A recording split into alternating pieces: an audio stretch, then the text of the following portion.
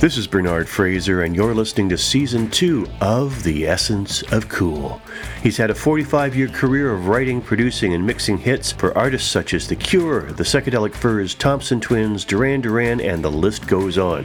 Of course, I'm talking about the one and only Phil Thornalley. And we took a bit of a different approach on this episode. I decided that Phil himself was the essence of cool, so we chatted for an hour and a half about his own fascinating and storied career. So let's jump in to a full 90 minutes with the man known for creating magic in the studio, the extraordinary Phil Thornalley.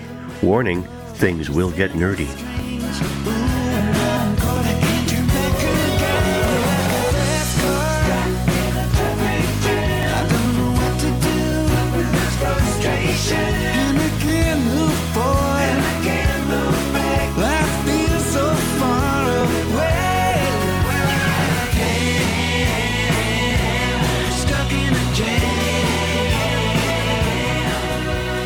Am I finding you in the swamp?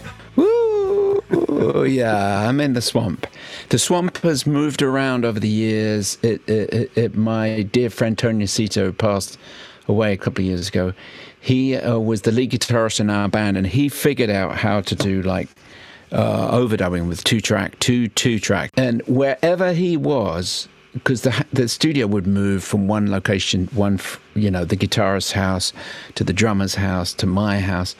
And whenever Tony was running it, it was like Budweiser cans, cigarette butts.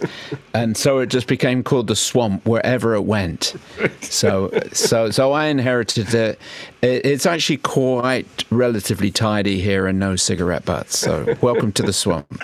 You'd mentioned the two tracks, and something that perhaps you and I share is I spent a lot of time in my younger years recording with two tracks. I know you had a TIAC and a Revox, I think. What was it about fooling around with that caught your attention? I was already interested in recording, and I'd gotten into Todd Rundgren then. And so the moment Tony left me with the two-track, I would just like experiment and like just write something on the spot just to see what would happen if I played drums and then I played a piano and then I played bass and then sang, usually putting everything through a phase pedal that we had to kind of like make it sound more like I guess like prog rock or something. So I think it was sort of like, this might sound a bit pretentious, but it was like having a canvas and some paints. It was like, just let me get at it, and the most rudimentary, recording. But I just wanted to see what it looked like when you threw these sounds, onto a tape, and then listen to it back. Kind of a narcissism as well. But no, it was more than that. I was sort of teaching myself how to produce. Yeah. It was just sort of lucky to have that passion. And even though it was so rudimentary, there was something magical about that. I did a lot of sort of Robert Fripp-esque tape loop experiments with, at the time, my friend Dave Foley of our mutual pal Paul Myers wrote a book on the kids in the hall, and Dave was one of the kids in the hall. Oh, cool. Yeah. So we used to, on weekends, we would do these tape loop experiments, and there was just, even though it sounded like shit, there was something really magical about that sort of creative process. Just like what happens if, what happens. I spent, I was like fascinated with chords on the piano.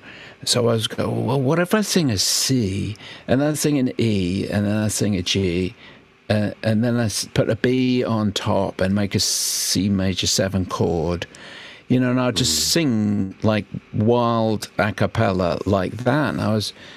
And of course, I just thought, I knew, like you say, I knew it wasn't great, but it was the beginning of a fascination with I think you would think recording techniques, because I spent so long in the studio, or engineering or whatever, but I was interested in music. I was just coming at it from this like place coloring with sound rather than reading the dots on a manuscript.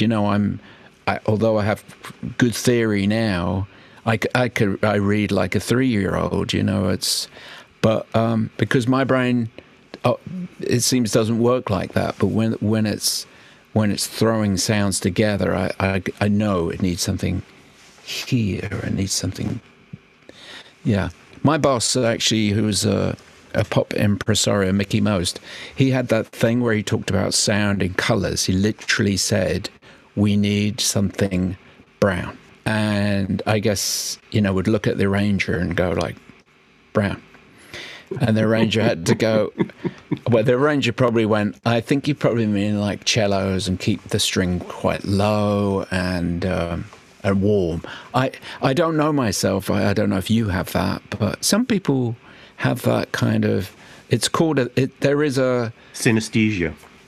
There you go. Thank you very much. Mm-hmm. Yeah. And back then it just seemed like, oh, well, he's the boss, so he's making all these hits. So, yeah.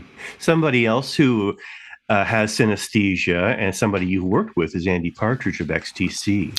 Is that so? Yeah. Oh, yeah. So I guess you didn't notice that then when you were in the studio with him. There's a lot of chat with Andy. And not necessarily around color, you know, it's definitely about sound, you know, very, very detailed demands. Mm. And that's usual for a client. If you're a mixer, that there's two ways it can go. They either say, can you make it sound like this? Or they don't know how it should sound. So, you know, you do what you think are the best decisions for what you have in front of you. Yeah. How much did your love of and exploration of Todd Rundgren's material influenced certainly what you're doing now and what I've been listening to in Astral Drive, but in the early days, how much did he influence your sort of approach to the studio? I suppose because, you know, being like 13 or 14, we were already writing songs and mm-hmm. demos, maybe like you.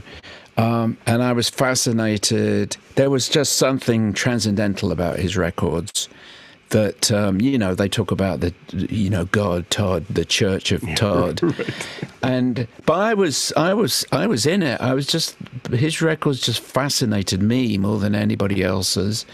And began to realize that a lot of the times he was over recording, you know, like getting tape compression, using compressors, using equalizers to create kind of false, kind of unnatural sounds, but were really cool and exciting. Mm. And I think most of all, for me as a producer, he made compelling sounding records. You just kind of knew it sounded a bit thrown together, but it wasn't even that when I listened to them then. I just thought, wow, what the hell is going on here? I really want to know how you do that. Of course, you know, you just have rudimentary, you have the basic instruments to mess around with when you're in a youth club band, but you know, and eventually when you get to fine compressors and fancy EQs, and then you start going, oh, this is that sound. Like if you crank the compressor over the drum kit, it suddenly goes like, that's a Wizard of True Star. There it is. And so, but not having the quality, like he was surrounded by some great musicians, well, as always has been. Right. Hey, smart move. How do I make my records sound better? You know, get Siegler and Ralph Schucker and Mogi Klingman, you know, really great players, and go, oh, this is my song, and then they kind of elevate it to as good as it can be. Although, as I understand, he would generally write chord progressions. They would make that sound great, make a great track, and then he'd have some idea of a melody, but I think that's his sort of process. Is the last thing, not the last thing, but the lyrics and the actual lead vocal would be probably one of the last things to go on to bring it all together. I think that's really an interesting approach. I don't know if you've tried that, but I do it every now and then, especially with Astral Drive. Yeah. Yeah, for the most part, I mean, that's how I write, but it's also how Bowie wrote. It was all about the chord progressions, and we would save the melody and the lyrics till the last. In fact, Is that so? Okay. yeah, Tony Visconti Yeah. would often complain that Yeah. it took him so damn long to get the damn lyric done, and they'd already finished the track. Right? It's like, David, come on. Yeah. What a genius producer, Tony Visconti. Oh, God. tell me, yeah. And Have you Mick ever worked with Ronson in the Tony? room. Oh, No, I had a nice Facebook comment from Tony once because it was Paul Myers. I'd done Paul Myers' podcast. yeah, And I guess he's a friend of Paul's. yeah. And there's a picture of me and Paul goofing around and just sort of announced the podcast. And Tony Visconti said, I thought, oh, is he being like tongue in cheek? You know, it was complimentary, like, you know, like he knows how to make records or something like that. But there was a kind of a feel. I can't remember exactly what it was, but it could have meant something like, that guy's a fucking idiot, you know. But I took it as, he's a genius. But Tony Visconti, so many great hit records. Oh, yeah. Yeah. Back then, when you're starting out at Rack Studio and you're working with people like Mickey Most and Steve Lillywhite and Alex Sadkin, were you actively listening to other people's productions to get ideas? Would you be listening to Tony's work on Bowie or Bolan or Sparks or whatever and looking for ideas? Yeah, I think because I was at a studio from the moment I left school, I was very lucky to get a job at a great studio. Mickey Most was my boss.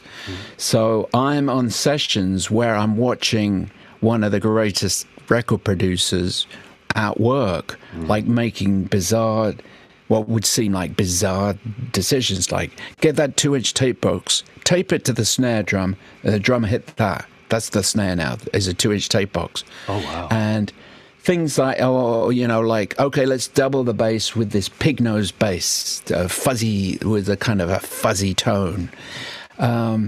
Always kind of looking for sounds. Right. And, of course, Mickey's great strengths was spotting songs and great singers and putting them with great singers. But all the time, I was lucky enough to work with great producers and shitty producers, too. Right. There were guys, after a while, I was relatively, say about 18 or 19, and you start realizing, that session with Steve Lillywhite, he seemed to know what he was doing, and that sounded good. Next album, because you're doing one after another, or a single, or whatever, you're going, this doesn't sound very good. And I think the band are okay, but the producer is making some kind of, just not making a compelling record. And and then work with Alex Sadkin with this meticulous detail to groove. And so Mickey was all about songs. Steve Lillywhite was great with bands, creating, making okay bands sound really, really exciting. I don't know, like magic. And Alex had a very scientific approach. That's not wrong, because it was also, he would go for a groove, for a bass line. He loved James Brown, all this. So I was, with these three great producers, I was being mentored in some way. But, I mean, it's like going to university and you've got like three of the best people in the world to show you different ways of making a record. Yeah. You've also got another 7 guys who are showing you, don't make a record like this. Don't alienate the band. Don't make the drums sound shitty. Don't put up with bad takes. Don't kind of bore everyone to death. It's an apprenticeship. I sense that the one thing that they had in common is that they were all looking for a groove or a feel or a performance, that it wasn't so much about how things were put together technically, but about getting something that sounded exciting. Yeah. What I've discovered in my, 45 years is that nobody talks about flop records. Everybody talks about hits. They want to know about the hits. How did you make that hit? And that's what those guys were focused on. Right. You know, and when it comes to when you strip away the romance of the music business, it's really difficult to make a living. You know, and the way you make a living is you deliver a hit every, few years if you can. And that's what Mickey certainly, Mickey was just like a great businessman too. You know, he had the publishing, he owned the record company, but with Mickey and Alex and Steve, they were honing in on how am I going to make this get on the radio, which back then that was if you didn't get on the radio, the whole project was sunk. Right. It was pointless. It was pointless. You were talking about hits, and one of the things that hit me listening to a lot of your music over the past 3-4 weeks. I mean, I've been listening to a lot of your music for years, but specifically focusing on Astral Drive and this fabulous new record. Now that I have your attention, it's brilliant. Is you just have a knack for writing great hooks and hit singles. Every song on Now That I Have Your Attention, every song off the Astral Drive Orange album is a friggin' hit. Oh, thank you. Are you setting out to write? Is that sort of your mindset? Is I've got this architecture to write a hit, or is it just come natural? Well, having spent ultimately, although I worked in studios, I always wanted to be a songwriter. Mm-hmm. I just wasn't very good when I was a late teenager. In my 20s, I was gradually catching up. So then I spent once I had a hit and everybody came knocking on my door saying, will you co-write with me and co-produce, which was great. That was wonderful. Yes, I guess it's just in my DNA now. I wish I could still have hits. I still feel like I have a hit in me. The chances of a silver-haired old geezer having a hit are pretty small, but I just it's very difficult to get songs placed. There always was. Maybe just after the success of Torn. Right. I was thinking about that this morning. When Torn hit, it was like every writing session, the song ended up on the album. Everyone. Right. And even my manager would pitch my old songs. They'd get cut. Wow. And you realize the glow of an international hit is so strong. Mm-hmm. And then a few years goes by and you haven't had another hit. And now you're back to writing 50 songs a year. Maybe if you get 5 covered, that's a great year. Mm. And then maybe every few years you have another hit. Fingers crossed. Mm. But as towards that's very kind of you to say all the hooks, but that's part of the innate thing I had when I first wrote a song when I was like 12 or 13. I was like, I've got to hit a hook pretty soon. We all grew up with the Beatles, and the record, the first downbeat, you're like, oh, crikey. If it's a ballad or if it's a mid-tempo, if it's a Ringo song, you just go like, they're making it happen right away. Right. And I wish I had McCartney's melodic gifts. I wish I had John Lennon's artistry. I think you do fairly well on your own, Phil. Thanks. Okay. That's kind of you. Yeah, it means a lot to me. The song is everything. If you get as you know, as a musician, when you make a record, if the melody and the lyrics are right, the energy, it just comes out of that. Yeah. Everything you play sounds great when the lyrics and the melody are right. Mm-hmm. You could go, I'm going to try this kind of guitar, or we could put strings on it, or what about this bad synth sound? If the lyrics and the melody are all in place, and have a message or an intriguing, fresh take on an idea, then everything else falls into place. Mm-hmm. I think that's what you're always looking for. Well, one of the things that I think you really excel at, and you excel at many, but insofar as constructing a hit single, I mean, you're looking for the hooks, you're looking for the ear candy, but there's also where to add space. And one of a great example of that is Thompson Twins' "Hold Me Now," where, you sing that first line, but then there's space to breathe, Yeah. This day and age, I mean, you don't see that. There's no room. It's just ear candy wall to wall, right? Yes, it is. That's Tom Bailey's songwriting. But you're right. That's something I'm still learning about, is creating a bit more space in the melody. They always, like the jazzers always say, like, it's about the spaceman, and well, they do, and then you go, and these are the phrases you hear when you're a youngster, like less is more, which is the same thing. You go, less is more. What does that mean? And then you listen to a Beatles record, and it's like the less stuff there is on their records. It's just like Revolver or something like that. You can hear every stroke of the rhythm guitar and, the bass line, whatever. But, Hold Me Now is a great example of, we were pretty hot then. We were pretty hot at making records, I think. In Astral Drive, the three Astral Drive albums, there is a very specific sort of homage to Todd. Mm-hmm. Did you set out to write 3 records that were an homage to Todd, or did that just happen? The first one was very, very heartfelt. I'd had a period of like bad health, and I'd sort of moved away from the pop business.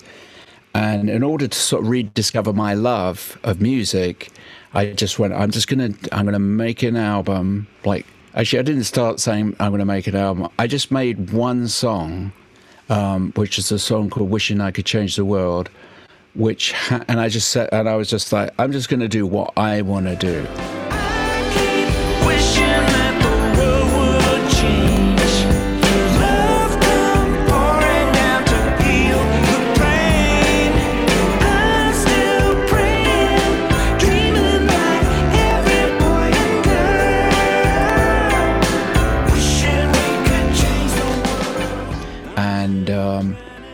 And sure enough, it came out like with this sort of bit of a Bacharach melody, and the Todd chords, the kind of overdriven sounds that he used. And I was like, wow. And then I just did another one, and I did another one. And so the fact, it is like an homage to Todd, but I'd been devouring those, the great records of the 70s and the 80s of his. Oh, sure. As a kid, and even when I was, getting a name as a mixer or a producer, when I went home, I'd still be checking out. When Todd's new album came out, it was really exciting. Mm-hmm. What's he going to do this time? And that thing he has, the blue-eyed soul, I think I found particularly attractive when he went down those paths. I like the power pop too. I guess that's what was fun about him was just all these eclectic influences somehow united by his, the background vocals or the way he's playing everything. Yeah. So I guess I mimicked that, and because I really had studied his music, the choices came out sounding like an homage to Todd. That's cool. In fact, it's flattering. Some people said, "Oh, it's missing the fifth side of something." Anything. It's really nice, right. Kind of. I wish I had his voice.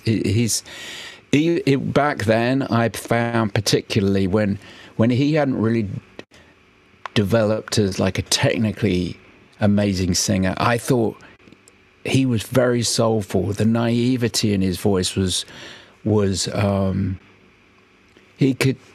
I listen back to him now. One of my favorite songs, like the first line, is so out of tune.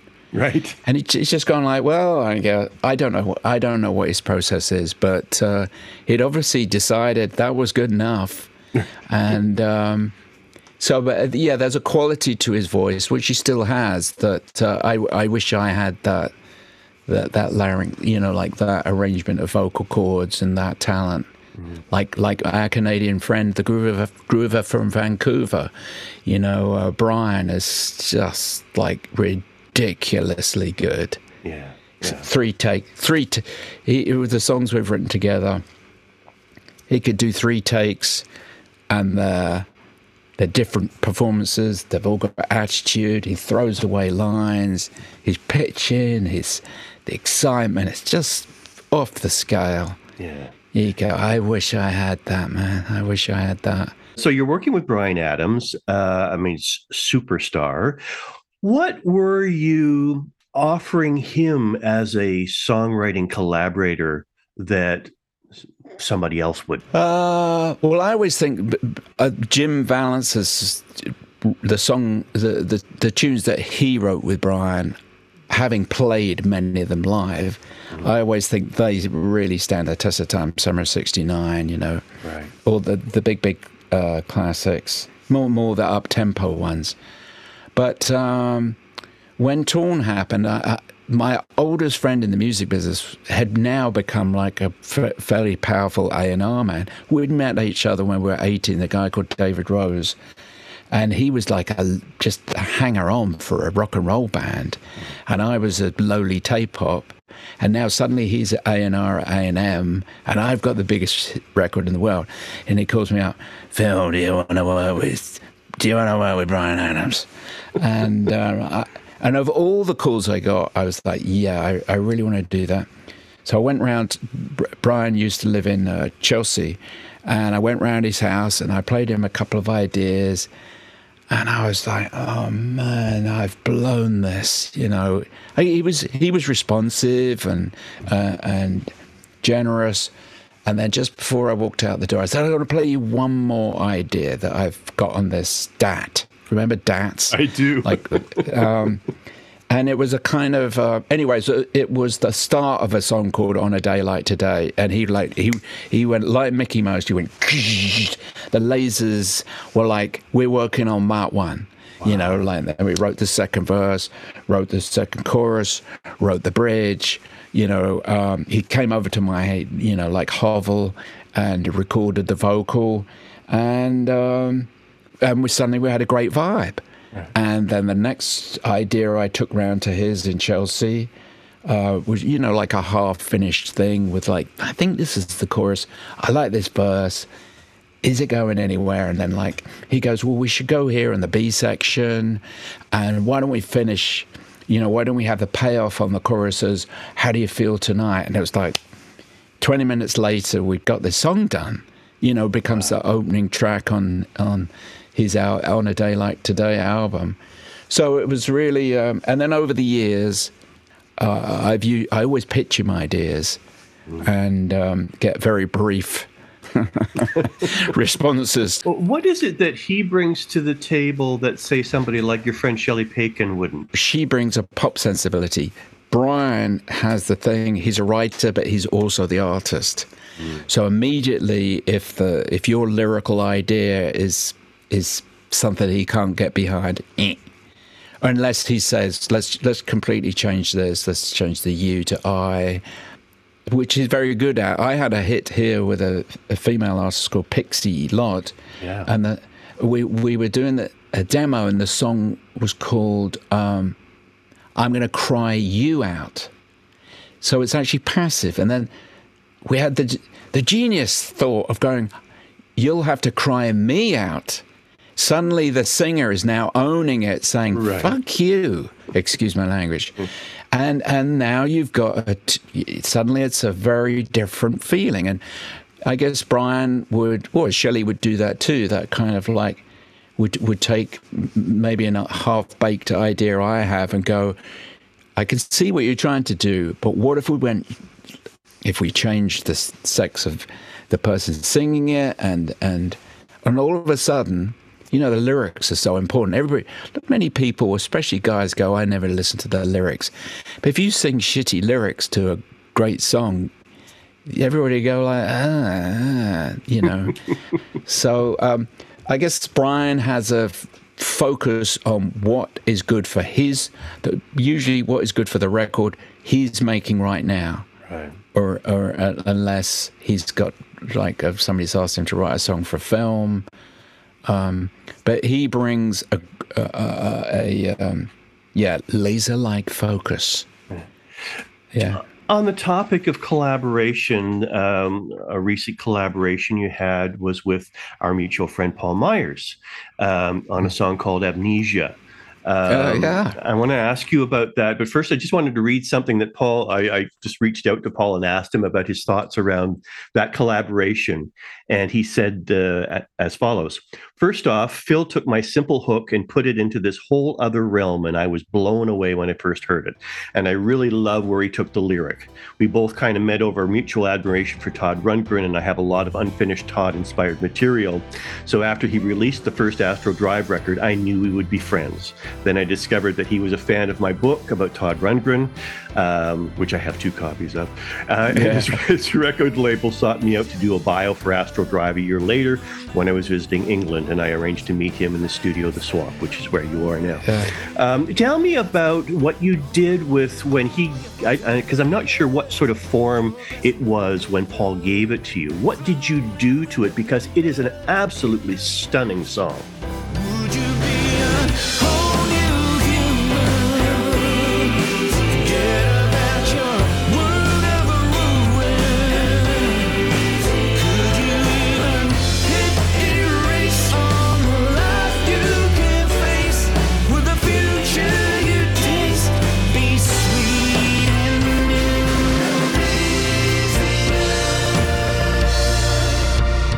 Well, it's that thing. Probably I'm now reacting like Bryan would to an idea I would pitch to him. You know, I think Paul had sent me a couple of things, and, you know, you have to be professional to go, like, I like that, but I don't love it. Right. And then he sent me this track, which had a really nice Toddy kind of piano part, and it was very simple. And I just knew, like, the moment, like, you hear 4 or 8 bars, and I go, I can do something with that. So I said, let me leave that one with me. And then maybe 6 months later, I handed in, you know, and sometimes you got to wait for the right lyrical, like, why am I writing this song? And I saw this play, and it was about amnesia, about a guy who falls off, like, a bridge, and he's with some down and outs, and he seems like a nice guy, and gradually as his memory comes back to him, you realize he's not a nice guy at all. His family hate him, and I just like that idea of what would happen if you started again, you know, with your life, even if you were, I guess, had the traumatic experience of having full-on amnesia.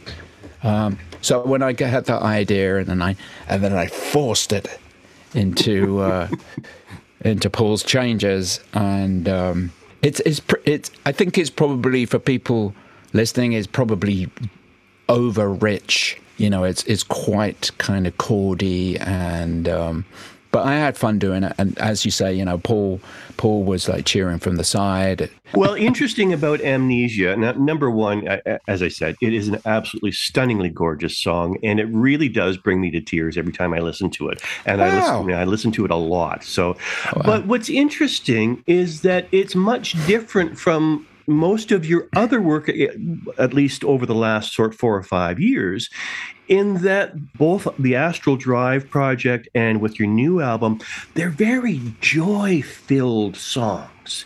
I've been listening to it on repeat, and I'm bouncing in my seat. But it's a real sort of sense of joy that it brings you. Where does that come from? Specifically with the Now That I Have Your Attention album, I think I set out to make something that had a more tongue-in-cheek vibe. Mm-hmm. And, you know, it kind of borrows from Jeff Lynne's productions, Tom Petty, Traveling Wilburys. And, you know, those tunes are generally, even something like Xanadu. I mean, what a great production that was. Oh, yeah. It's been so nice that so many people have said that. I don't think I set out to do it, but it just, like, you have a bunch of songs, and like you get 20 or 25, and then you go, right, well, which are the best 10? And so many people have said, that they enjoy the humor and the throwaway kind of quality. But I was having fun doing it, so I guess that kind of helps. Whereas Amnesia is more of a kind of like, it's a bit doomy. Yeah. I'm the type of person who listens to a song from an emotional perspective before I actually start to listen to the lyrics and break it down. So it's my initial reaction is always what drives me emotionally from the music. And everything on Orange and everything on Now That I Have Your Attention is really joyful. And I Can Dream, Waterfall, my God, they're just great. A Fast Car, of course, off of Now That I Have Your Attention. Great video, by the way. Thank you. Thank you. Love that. Oh, Bernard, there's a lot of major chords too, I think, right. When you, or major keys. Right. A lot of those tunes, I think some people, it's quite it can be daunting. This is again kind of technical, but it can be to write in major keys, which a lot of the Now That I Have Your Attention is. It's just like full of those very bright chords. The Astral Drive thing, it has the sort of polychords where it's what's the word when it's bittersweet, right? But it's generally the on the Orange album they are major keys, but with that, as a musician, you would know, those richer chords that kind of that give off a kind of melancholic vibe. Yeah. Yeah. I was talking to my friend Jordan Zadarozny. He's a band called Blinker the Star. He's worked with Courtney Love and Lindsey Buckingham, Chris Cornell. Wow. He's got his own little studio, and we record all of our albums up at his little studio. And I was talking to him about your influence on him in terms of the production style. And he had cited specifically Thompson Twins' Hold Me Now as one of, and quote unquote, one of the best mixes ever. In fact, he says most of the mixes he's done in the last little while are hugely influenced by how the drums and bass hold together, particularly on Hold Me Now. Talk to me about how that came together. So as I said earlier, Alex Sacker was producing, and I was engineer. We had just done a Duran Duran record in Australia, like the hottest band in the world at the time. Yeah. We got on the plane. Well, I actually got on the plane with the Duran Masters and woke up like a day later in Heathrow. I was so exhausted. And then we went to Rack and we mixed Hold Me Now. And because my good friend Will Gosling had actually recorded the track with Tom Bailey. Tom from the Thompson Twins was just terrific musician. Mm-hmm. And I think we, when we got there, we probably redid the bass. I would imagine Alex was so about getting the bass groove together and re-recorded the lead vocal. Mm-hmm. And then I had one of those kind of flow state moments when I was mixing it, and there was this digital echo machine called a Lexicon 480, I think it was by then. And I just went I knew the sound that was going to work, and there was this massive, we used to call it old man echo. That's what Alex called it. It's called when you put pre-delay on echo. So if you put it on a snare, most reverbs say you go, bah! But with a pre-delay, it goes, bah! Right. Bah! It comes, you can either put it in time or not in time. It doesn't have to be in time. It's amazing. People always like time their delays, and just put a chaos delay on there, and you'll get like, whoa, what's going on? So I dialed this in, and like I say, we were jet lagged and whatever, and the mix was just like, bam, there it was. This was just sometimes when you're mixing, there can be a key like that. Just if you pick the right reverb and you put it on the right things, and of course Tom had recorded some great parts. Shazam! There it is. And it's just wonderful that your friend is vibing on that mix. We did get a Grammy nomination for that album. Right. Didn't win. Right. And I got to tell you, those are the days the record company paid for me to fly to Los Angeles to go to the Grammys. Yeah. And when they do best engineered pop record, it's about 7:30 in the morning. And there are 10 people in the auditorium, and one of them is Michael McDonald. Oh wow! Not for best engineered pop record, but he was picking up, best. He won something, and he turned up. Of course you would. I turned up, hoping that I might have that chance. But a lot of people. It's a kind of a shame that Thompson Twins. They haven't had quite the revival of. I guess Homie now will live on, but they're not sort of looked back on with irreverence as like XTC or other bands from that time. Right. I just want to stay on the topic of drums for another second. For all the geeks in the audience. Talk to me about the drum sound that you got for the Pornography record by The Cure, because that's got to be one of the most iconic sounding albums ever, right? Well, thank you. It seems to, at the time we just did it, at the time I was the staff engineer. I was, but you produced this one. I ended up getting a co-production credit, at the end, Robert's, because I had, without a doubt. And Robert at the end said, "Oh, we're going to get you're going to have a co-production credit."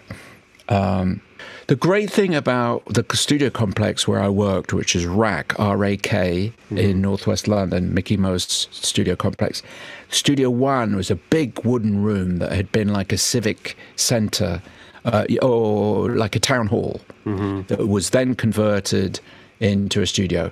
So, and there was halfway down the room, there was kind of sliding doors, so you could actually put the drummer in the back room, put the way Steve Lillywhite did, that's where I'd learnt that from, put ambient mics, as mics that were a good distance from the drum kit, and stick a limiter on it and crank it, and you would get this super exciting sound. And because the bass player and the guitarist were in the other room, there was very little bleed, which can cause chaos in a recording if you do something as kind of aggressive as compress the room mics. Sometimes some people call them room mics. But and the band were just totally into it, and I was kind of channeling A Wizard, a True Star, the Todd kind of acid record. I was 21. It's like I don't, and the band, we were all the same age, 21, 22. And they just, somebody let us make a record. It's outrageous. and at the time, I thought. I got on with the band. I think we were, joking aside, everyone was pretty intent on making like a great record. They were super well rehearsed, like really well rehearsed. It was no fluke, you could, and Lol, who was, anybody who saw Lol play drums, you go, well, he's maybe not the most natural drummer, but the smart thing that he did and that was right for the band, he would basically loop himself. He would play a very simple, that's not right, he would play the right beat for the song, an emotional kind of find a groove, and then he would repeat that over and over again. no fills, just hit record, 3, 4, play that beat for the next 4 or 5 minutes, as Robert expressed his song across that beat. So it's nice that people talk about the drums, but you can't make a good drum sound unless the drummer is giving you something that if there'd been fills, if there'd been too many crash cymbals, it would have sounded horrible. Right. It would have just been too much for your ears, like sonically. But because he did, as I said, like loop himself, then it became more, it just became a thing. And a big part of that album is Lol's hypnotic timekeeping and this kind of animal energy to his drums, which I was able to kind of hype. Yeah. I think there's if you make records, you tend to hype things. You go like, well, that sounds good, but what if it sounded like twice as good? One of the things that you often did back then, I don't know if you still do it, is print the effect to tape as opposed to recording it dry and adding an effect later. Why was there such an emphasis to record it dry instead of capturing a moment and recording it? Well, the thing is that the 3 producers we've talked about that were my mentors, that they wouldn't blink. It was like if they had the sound, that's what we're recording. Right. Oh, but there's like a room mic that I left open. That's what we're recording. Mm-hmm. Okay, there's a gate that's opening it. If they caught a vibe, they would go for that. Right. So, but other producers didn't want that. They didn't want all the schmooze, all the delay and the reverb. Talking to the Thompson Twins, when Alex, Tom was quite a nervous singer. Oh. And so he wrote great melodies, he wrote great songs, but he wasn't, I think he would admit himself, that was, recording the vocals was not easy. Mm-hmm. But I would, put chorus and delay on. Maybe I wouldn't record the reverb, but Alex was like, no, record that. It sounds good. I want that sound. I don't, in 2 weeks' time when we come to mix it, I don't want to be saying, how did you get that sound? Record that sound right now. If anybody ever had to mix our tapes back then, they were absolutely because they'd go like, oh, well, we'll just, oh my God, the lead vocal is, and they put up the backing vocals, oh my God, there's a room on it, there's there would be anything we could put on it to it just, so I learned that gating the drums, that was like might have been a big no-no, like this process of, you know what I mean? Like turning a snare drum from going bah to going bah. Right. And which it might be something you do on the mix to try and create a very tight groove. But if it sounded good whilst you're recording it, record it like that. Who cares? Yeah. Something that you recorded that was a little drier, I guess about 18 months later, is you were on tour with Robert and The Cure, playing bass, and you stopped in Paris and you recorded Lovecats, which was a much different sounding, not just a different sounding production, but it was also a much different genre for Robert. I just want to switch gears a little bit. Pornography is this iconic goth album that everybody loves. Lovecats, everybody loves, but it was so significantly different. Did you know that suddenly Robert was going to make this sort of dramatic change in genres?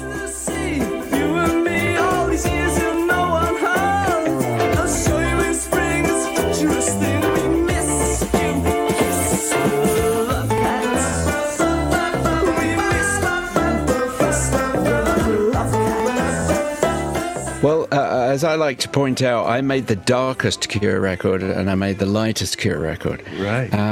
We had Robert was talking about quitting all the time. Then for what he was playing in the Susie and the Banshees at the same time. Right. He had a crazy workload, but we'd done this tour. And in sound check, he said, I think he had a cassette of the bass line and a little bit of tune that he'd worked on at home. And so we had me and Andy Anderson, R.I.P., the drummer. Mm-hmm. He had us kind of routine a groove in the sound check. I learned the bass line, albeit on electric bass guitar.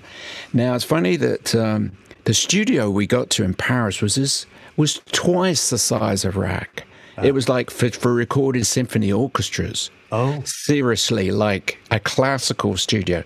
There were timpanis, there were glockenspiels, there was anything you wanted was lying around. Mm-hmm. The tack piano, which is a big feature. Like not many studios had a piano with the tacks in it to give it that barroom sound. So it was a treasure trove. But incredibly... we had an acoustic bass, which I'd never played before. Suddenly, I guess we were, kind of we were in a good spot, I guess. That song was very, very different to record to the Pornography. Basically, we did a piecemeal, and he recorded his drums, I think just close mics, kick and snare. I may have been one overhead, So he did that for 4 minutes, He was a really powerful drummer, but also a groover. So it was a very slow process. And Robert did the piano. Then I struggled doing the upright bass. For the complete, as you've kind of pointed out, a completely different palette of sounds to Pornography. A completely different process. Pornography was the tracks would go down with Robert playing guitar, Simon playing bass, Lol playing drums. All the tracks went down like that. Right. But with Lovecats, it was more of a kind of a pop confection type of production where you got one element right, the drums, then you got the next element right, the piano, then you got the double bass right, and then so it was layer, layer, layer, layer. And incredibly, in 5 days we did 3 songs. It's with that style. But Lovecats was the standout. It's just one of those weird moments where things just sort of fall into your hands. Robert there's a kind of a guitar where he's mimicking a cat kind of in the alley. And that's where you hear, because I would have put the microphone away from the amplifier, so you hear the room then. Yeah, really nice Studio des Amis, I think it was called, but hopefully you'll get lots of people correcting me on that, especially with my French pronunciation. Yeah.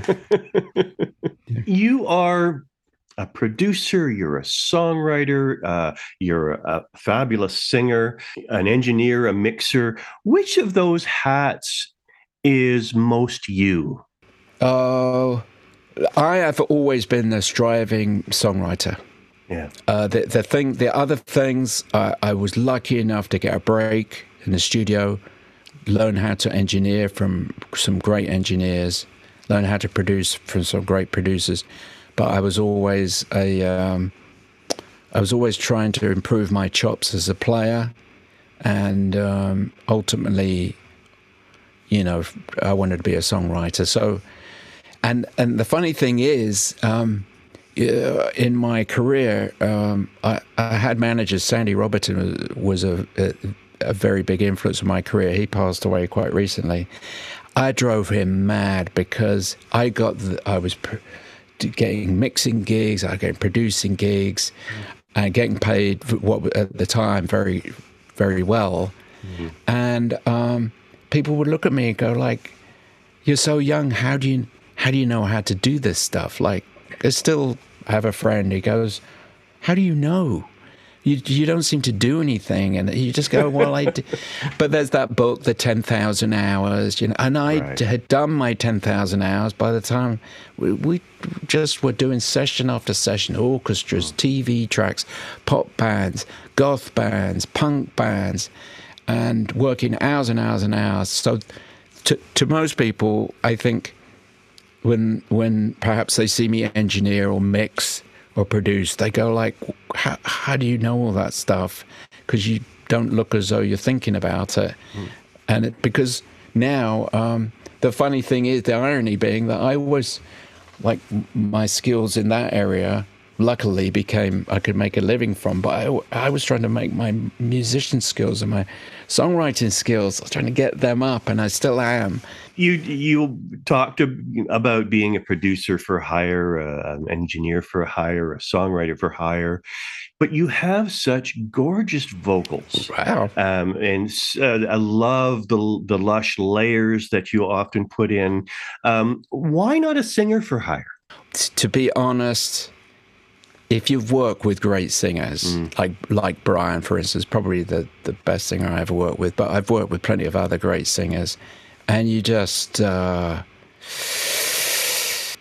never gonna be that. So that's probably why the skills, the doing harmony vocals, which is another thing I love to do, and I'm still learning about that, about sometimes, you know, the sort of parallel movement is bad, and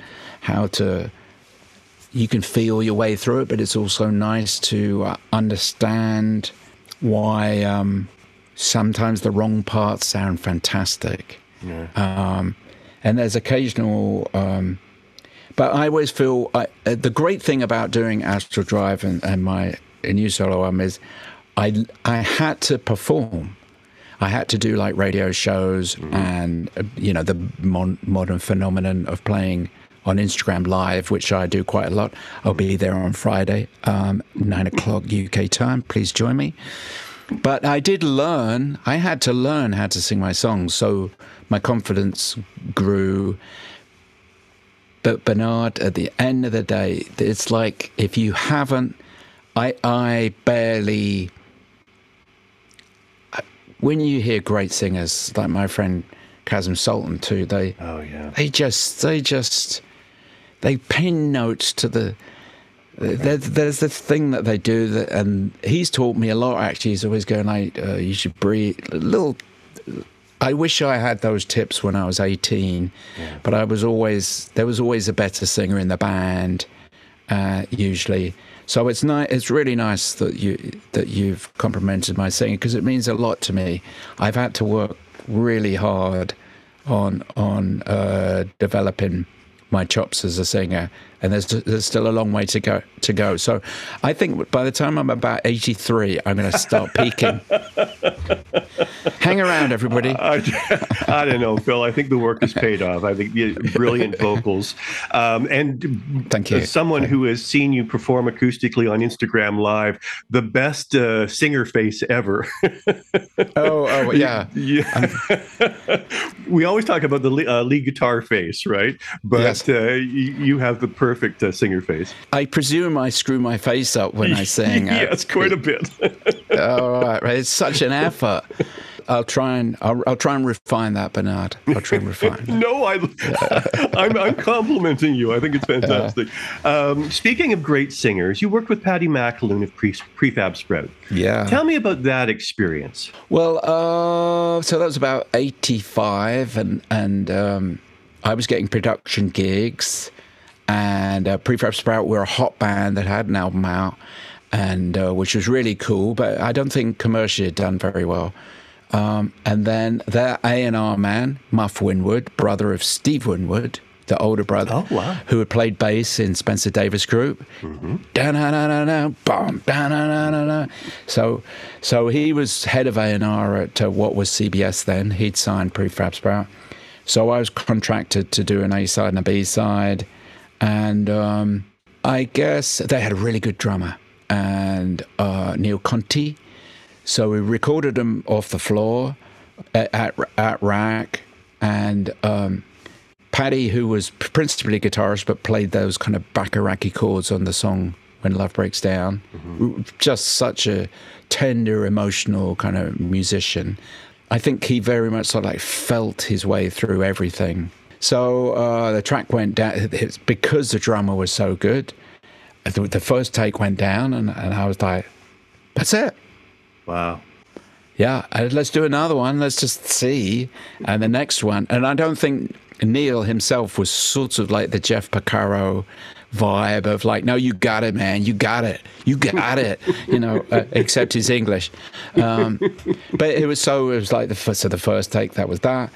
Paddy had written this beautiful song that's lasted, and so many people say, compliment me, and I go, well, that's really nice that I was able to frame this song with a couple of clever production tricks. When it came to singing, the band were all in the room. We were in the control room together. Paddy's out in the studio. A technique that I hate, by the way. When I have singers now, I have them in the same room as me. Okay. I hate that. I hated that when I was the singer. And you look through into the booth, and they're talking about me. I can't hear, and they're actually going, "Should we have pizza or should we get noodles?" Right. And, but because you're insecure, it got to the point. Paddy was singing, and I was thinking, I'm going to have to compet. The production trick where you get the singer to sing it 4 times, 3 times, and then you get his best line from each of those takes, and usually that will create a performance. And the band were adamant. They were like, no, keep going. And sure enough, he sang it in one go. No. Yeah. I maybe punched in a line or two, corrected a line or two. Wow. But so the guys in the band and girl, Wendy, and Wendy was the backing singer. She has this beautiful, beautiful tone, very, very breathy. And in the production, I used this trick that I'd learned from the engineer that taught me, Greg Jackman, and he'd borrowed it from 10cc, where you made vocal loops using. I'm not. And it was yeah, and it took a long time, but it was so worth it, because when I think up until the last day, I was like the producer sitting in the chair going, Jesus, it's missing something. And then I tried that, and everything fell into place. Well, what's interesting, apart from the fact that Paddy wrote a brilliant song, but kudos to you, because the production of that song was unlike anything that I was listening to on the radio then. There was something so, I'm trying to find words to describe it, simple, clean, spacious, and it really stuck out beyond all of the other. Okay. Oh, very much so. I ran out and bought Steve McQueen. What was it about the production of that was so different from everything else?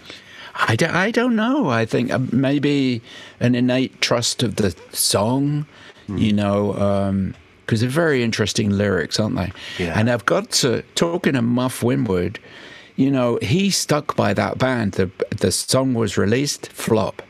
The song was remixed by Tom for the album. Took my production, remixed it. Right. They released that, flop.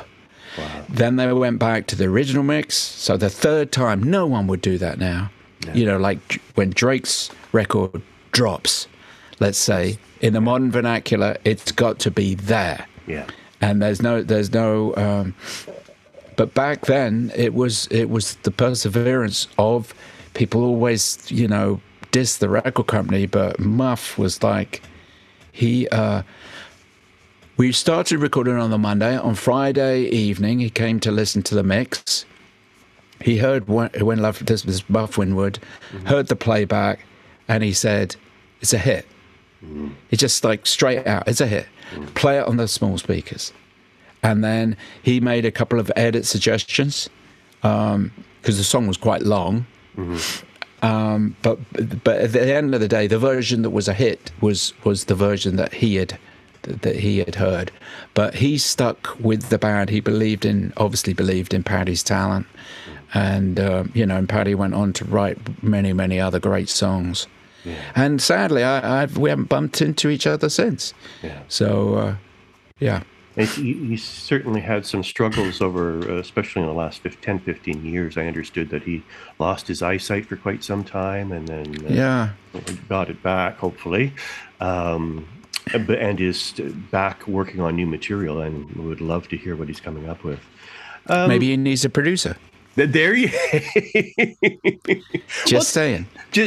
Talk to me about a producer in the 21st century. Or 2022, you're a man who has credentials up the yin yang, applauded from all walks of musical life. Why aren't you producing any of these new pop acts? Well, Bernard, I think I reached my sell-by date as a producer for hire. There was a this is not hard to understand. I had really got burnt out making records, and I had some ill health, and then I think either the phone stopped ringing or I stopped picking up the phone. I mean, for a while it was just I didn't want to do anything. And then, and that's okay. I make my own records now. The Astral Drive, the new solo album. Occasionally, one of my friends will say, "Can you help me out with this?" Like Gary Bright, the keyboard player from Brian's band, made a solo album, and so I jumped in and mixed. And last year's Chasm Sultan album. Chasm Sultan. I did a Johnny Hates Jazz album where I was. Played a lot of it and co-wrote with Micah Clark, but the phone just doesn't ring. So that's you just have to accept that's. I've had a fantastic career. I still love making music. I don't know who would call me to make a contemporary record. I think probably if anybody called, they'd say, "Can you make a record that sounds like the one that you did when you were 22?" And I would go, wait a second. But, you never know. Todd might call, say, that is never going to happen, by the way. Never, ever, ever. Why? Because he knows how to do it himself. I think the history of his production career has certainly proved, hits and otherwise, that it's his way or the highway. Wow. So nothing wrong with that. Talk to Andy Partridge about that. Yeah. So, and who was right? That was the best XCC album ever. Yeah, and produced one of their biggest hits of all time. Yeah. Let me tell you a story about that, because I'm still in touch with Dave Gregory, who was the principal musician for the band. He would do the tricky guitars, he would do the keyboards, he would do the string arrangements. And he said they were recording one of the tracks at in Mink Hollow, what was then Todd's studio. Right. And he had like a Prophet or keyboard, and a track's going down, Dave playing that part, and he's like trying out different sounds. And it gets to the end of the 4-minute song goes by, and Todd goes, "Okay, what's next?" And Dave said, no, I was just trying to find a sound. It sounds, and Todd, I won't do but it was like, no, it sounds fine. And Dave was like, no, I was just searching for a sound. It's fine. And he said, Dave was like, you know what? By the time it was mixed, it was fine. Well, the man has an ear. There's no question about that. And he's famous for only wanting one or two takes anyways, right? I don't know. I know from working with Chasm that when they made the Utopia records, Todd would, like, if Chasm was singing the lead vocal, Todd would go, "I'm going to go watch some TV. Let me know when you've finished, when you like the vocal." He'd come back and would not say do it again or anything. He goes, look, trust the musician that has figured it out. Right. Same with the bass lines. So I'm kind of, these are anecdotes that I'm passing on, third hand. Right. So I think very pragmatic approach. I think he said something like about, which I really enjoy, you can make a bad recording of a hit song and it'll be a hit. You can make a fantastic recording of a bad song and Louis, but case in point, Right. Louis, smash, worldwide smash, still played at weddings. Amazing, eh? Yeah, you just never know. So if there's not going to be a Todd-Phil collaboration in the future, and I think there still should be, would you? He could produce me. He could produce me if it. There you go. Yeah. Is there going to be, instead of an homage, a Phil record of all Todd covers? I think that's called on the nose, Bernard. There's a phrase saying that's too on the nose. I think that the I've covered a few of his tunes. Yeah. And what you discover is often there is only one way to do it, and it's his tricks as an arranger, the backing vocal arrangement, the arrangement of the music. Like, there's a reason he recorded it that way. Yeah. And, maybe the Isley Brothers' Hello, It's Me, that's a big departure from the original or the two versions. Mm-hmm. But often, if you stray too far from the architecture that is set out, that's what I've discovered anyway. And I think it would be... I like to have fun when I do his songs. I did one that was called Something to Fall Back On, that was originally a cappella tune. I figured out a way to do that in my own way, but otherwise it's like you're messing with the best there. And it's a brilliant version, it really is. But I would love to hear, Verb to Love, Real Man, Don't You Ever Learn, Wouldn't Have Made Any Difference. I think Phil Thornalley versions of those could be pretty cool. I love all those tunes. Don't You Ever Learn. Verb to Love especially is just off the scale. And not many people know it. It wasn't a hit. No, I think the Todd fans know it, but and it's a very convoluted song, isn't it? There's a lot of changes, and it's not a pop single, and maybe that I was talking with Chasm about that the other day, and I said, can you imagine what Marvin would have sounded like singing that tune? Right. Then it would have been a hit, because the majesty of the lyrics would have been,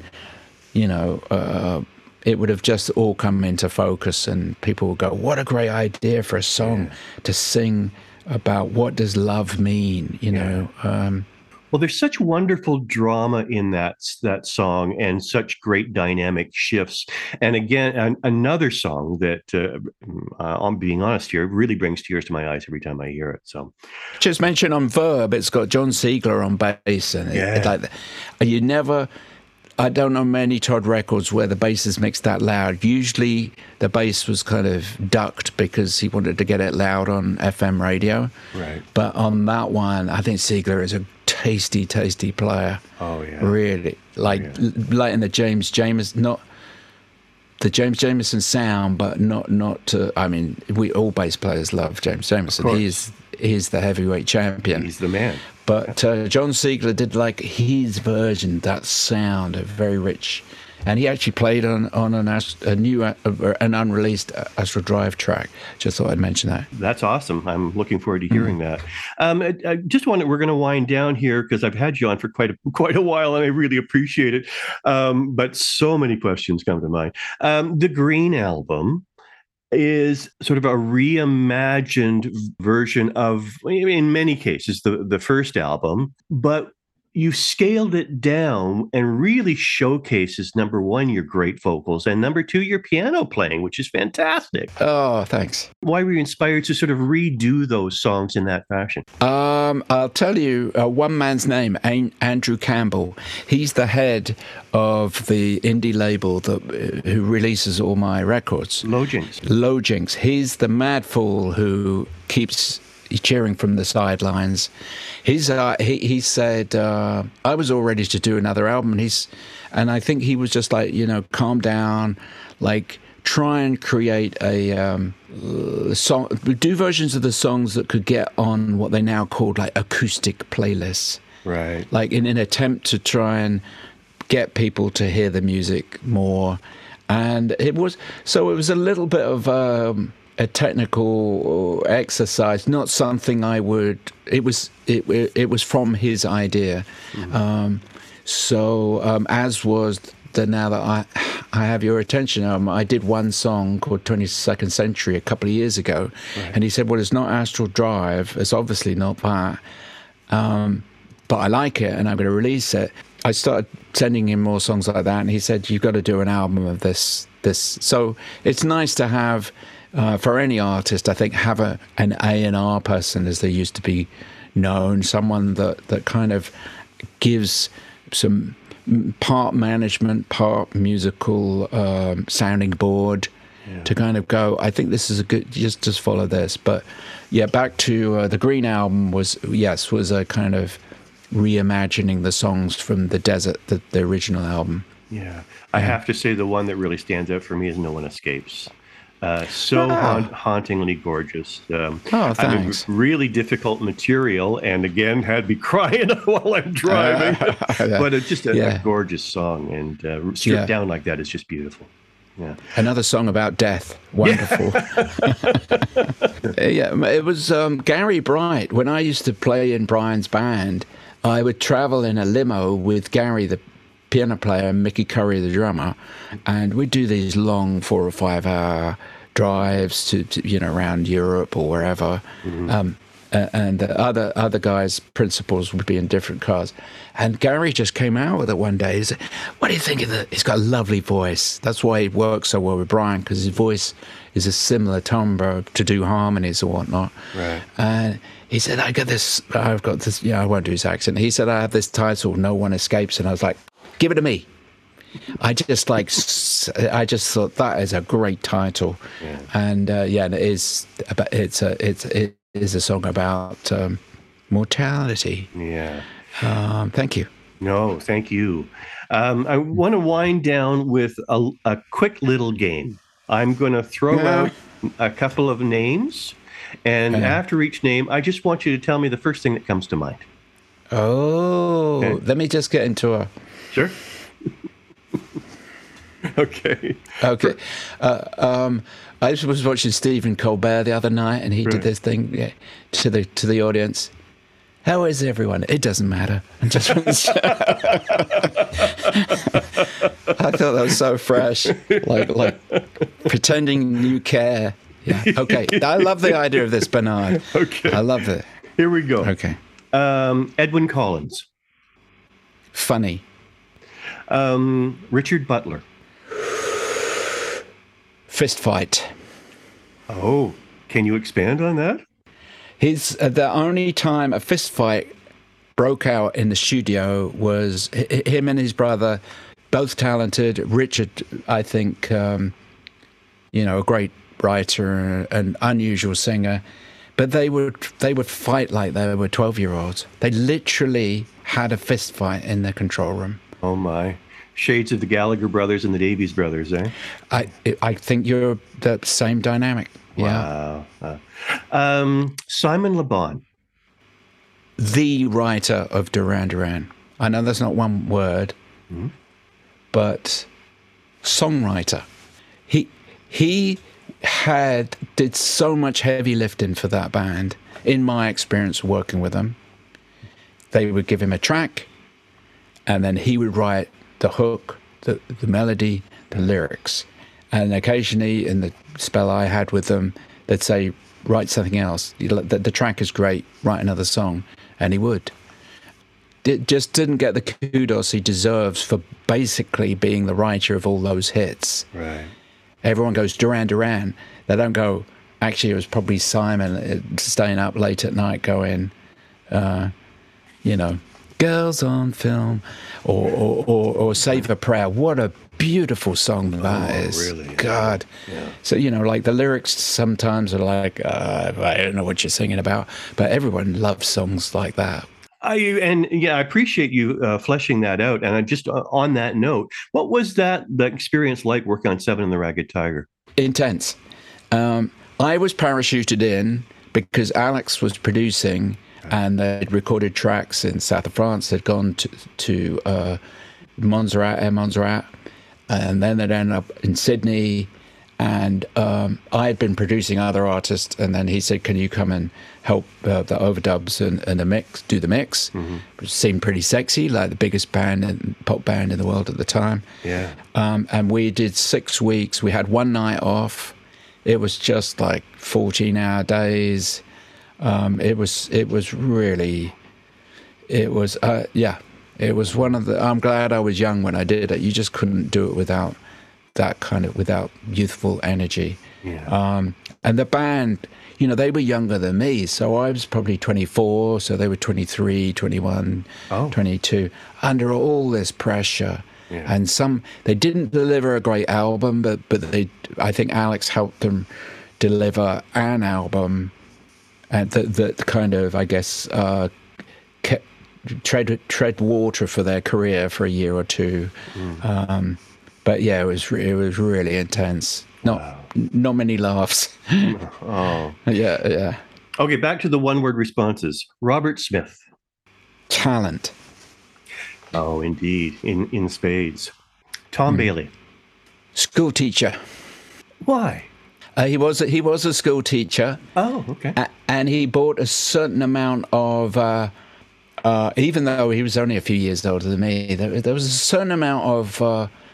Like, if me and Alex and Mike Nicito, who was our tape op, my best friend, we'd kind of be having a laugh. We got on very well.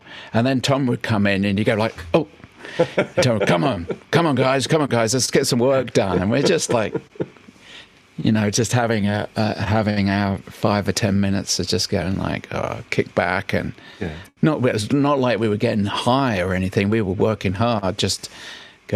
but he bought a certain amount of that.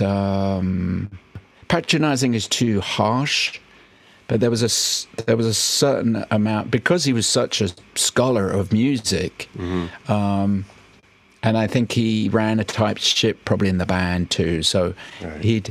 he once asked us to when we were making Into the Gap to work on Christmas Day. Oh, seriously. Really? They were like... Having said that, we'd just spent 4 weeks in the Bahamas recording backing tracks. But we were like, no, we're not going to do that. Yeah. We're not going to do that. Yeah. Final one, Bryan Adams. Hardest working man in show business. In one word, driven. Yeah. Well, you can certainly see that, for sure. Yeah. He works... When you're on the road, he's on his laptop doing a conference about a mix for a film. He kind of gets himself together 10 minutes before you go on stage, gets everyone in, like, "Come on, guys," a kind of football team just before you go on, gets the vibe going, goes out to perform live, gives that 100% every time. Yeah. It's such a lesson in not treading water, not taking anything for granted. He works harder than the crew, than the band. He comes off stage, has done 2.5 hours, back onto his laptop, checking out some mix, some lyrics. It's just unbelievable. And I always thought I inherited a pretty good work ethic, and maybe up until I was about 50, I used to work too hard. Yeah. But he is still burning like he's 14 years old, and he hasn't got a dime in his pocket. Wow. It's and it's kind of, sometimes he looks around and he's can't understand why anybody else isn't keeping up. You know, and he looks after himself, he's in great shape, vegan, and whatnot, and then he's doing his photography, right? Then he's flying here, then he's flying there, right? And it's driven. One last question before I let you go. Who was the most fun to work with? Ooh, usually with every band, there's one person in the band that you get on very well with. Right. And I think in Edwin Collins' band, I was in his band for a while. Mm. Edwin, very, very funny guy, but witty, you know, unusual kind of take on everything. Mm-hmm. And the guitarist in the band at the time was, you know, when he was off the road, he was a college lecturer. Oh. You know, that was his day job. You know, you go and tour France, and then he'd go back to the college. I think he was an art professor or something. But his name was Steve Skinner, and I swear you had to say, stop. Like I am you would just be laughing so much. You just said, please stop. And of course, he would just, once he found a vein, right, you know, a vein of comedy, he would, so that in the tour bus, there would be Steve and Edwin, and it was just like a riot of laughter. And of course, we all fell out in the end, but no, not really. You know, those things come to a natural end. But yeah. There were some very painfully funny episodes, none of which I can recall, but we had. Yeah. So Edwin and Steve Skinner, I think, were the Morecambe and Wise of the music business in my experience. Yeah. Phil, thank you so much for your time, for being so open and honest and sharing these stories. You've led such a fascinating life, and I'm certainly looking forward to everything else that you do in the years to come. Thank you, Bernard. You know, that last section, the one, that was really good fun, but some very, you took me down memory lane, down some dark alleys there that... But thanks for inviting me on. It was very... you know what this show is? It's the essence of cool. Essence of cool. Essence of cool. You know I'm going to be using that forever now. Yeah. Astral Drive with the essence of cool. Yeah. There you go.